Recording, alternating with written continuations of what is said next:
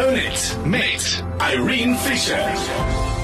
Die jaar loop sy rug en jy dink dalk na oor al die verspeelde kanse, vreugde, hartseer geluk, probleme en suksesse wat deur jou pad gerol het in 2019.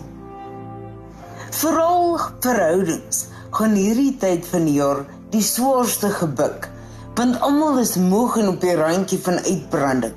Irritasie vlam op, depressie floreer en overthinking word 'n gunsteling tyd verdryf.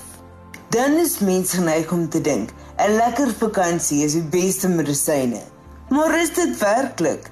Want mens gee baie geld uit, meeste van die tyd onnodig, meer as wat jy moet. Mense is effens roekeloos. Sommige van ons ry dalk ver ente en die verkeer is altyd aklig, met verkeersknope net voor jy kyk. So, is 'n kopskuif dalk 'n beter opsie. Sien, want om jouself te verknies oor alles in 2019 wat verkeerd geloop het, of om jou nou te bekommer oor al die uitdagings wat jou mag bekruip in 2020, is 'n nuttelose tydverdryf en is beslis nie goed vir jou bloeddruk nie. Jy moet eerder bewus bly van die hier en nou. Wat kan jy vandag doen om jouself of iemand anders te laat glimlag? Want die verlede is vir altyd verby en die toekoms het nog nie aangebreek nie. Jy het miskien een enkele groot nuwejaarsvoorneme in 'n gedagte. Jy weet, iets soos byvoorbeeld verloor gewig, hou op rook, hang minder op Facebook rond, oefen meer.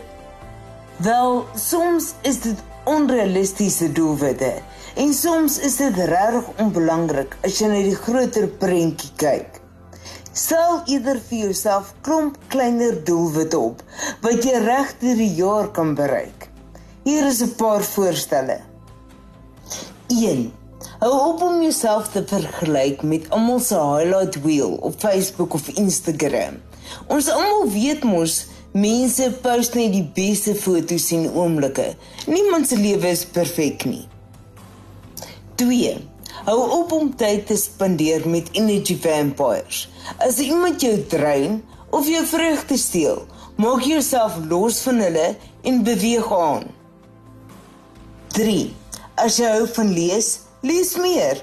Dis hoe jy leer, jou algemene kennis uitbrei en groei. As jy nog met jou ma en pa kan praat, of hulle kan bel, wees dankbaar daarvoor. 5. Loop meer kaalvoet. As jy dit nie geniet nie, sal dit jou ten minste meer waardering vir skoene gee. 6.